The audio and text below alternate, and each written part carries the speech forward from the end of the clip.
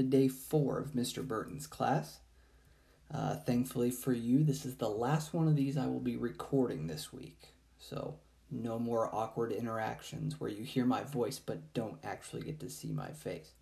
Hope you're still doing great. No need for small talk. Let's jump right into it. Yesterday I gave you the assignment to tell me about somebody that had faced adversity, and I got several good answers. Very wide-ranging, everything from Marie Curie, Malala, a couple on LeBron James, Jim Carrey, Eminem. Somebody wrote about their grandparents, all terrific examples. There were 2, though, that I want to point out.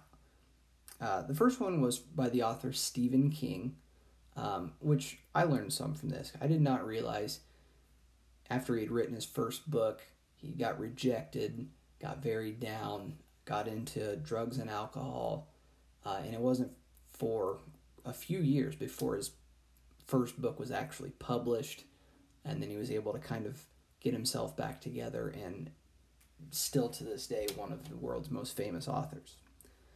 The other example was Ellen DeGeneres. If you don't know, Ellen came out in 2000 on her TV show, and it temporarily ended her career. No TV, I don't think stand-up, nothing, for 3 years. And then after 3 years, she was offered a talk show, and to this day, it's probably the most popular talk show on television. So we add those 2 examples. Good job to the 2 people that did those. We add those 2 examples to the ones that were given prior on John F. Kennedy Jr. during the Cuban Missile Crisis, and on John D. Rockefeller. Today is our last one. This is not somebody you'll read about in a history book. The name is Eric LeGrand. Now, Eric LeGrand, I'm going to pull up an article here. I want to read you. The first article is from the day of the event that we can all agree was his adversity. Huge adversity. So this is from October 18th, 2010. It says, news that Rutgers player Eric LeGrand was paralyzed has shocked the football community. The defensive tackle suffered a spinal cord injury in the team's game against Army on Saturday and has no movement below the neck. The Scarlet Knights won the game, but that didn't matter. The team lost more than it won. The team lost a promising young athlete to a devastating injury. It was one of the rare times when the fantasy world of sports and the reality of life collide at full speed. I think we can all agree that is something we're experiencing right now. So, football player, if you haven't heard his name before, it's because he never got to fully live out his career. Now, this is an article from the end of last year. This is last October. Same person, here's where he's at now.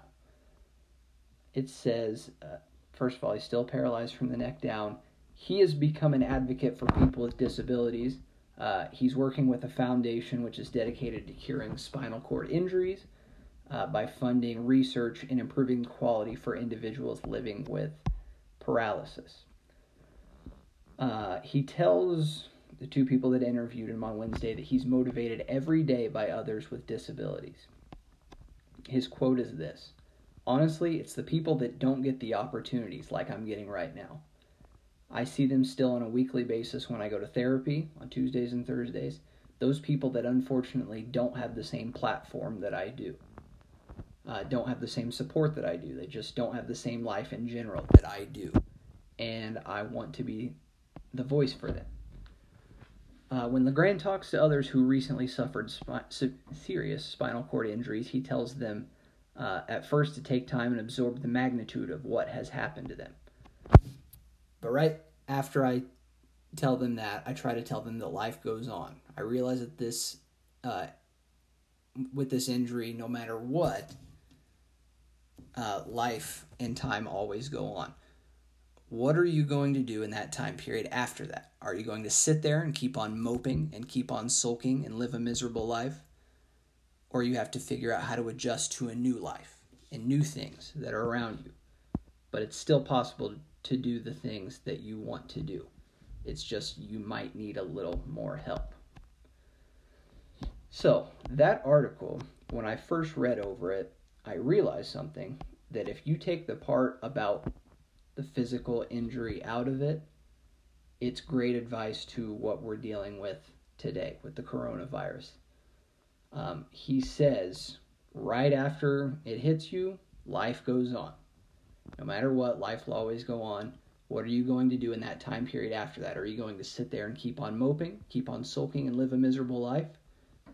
Or have to figure out how to adjust to a new life? And I think that is a question that we are all answering one day at a time right now. So, I'm waiting till the very end of this to tell you the good news. There is no assignment that will be attached to this.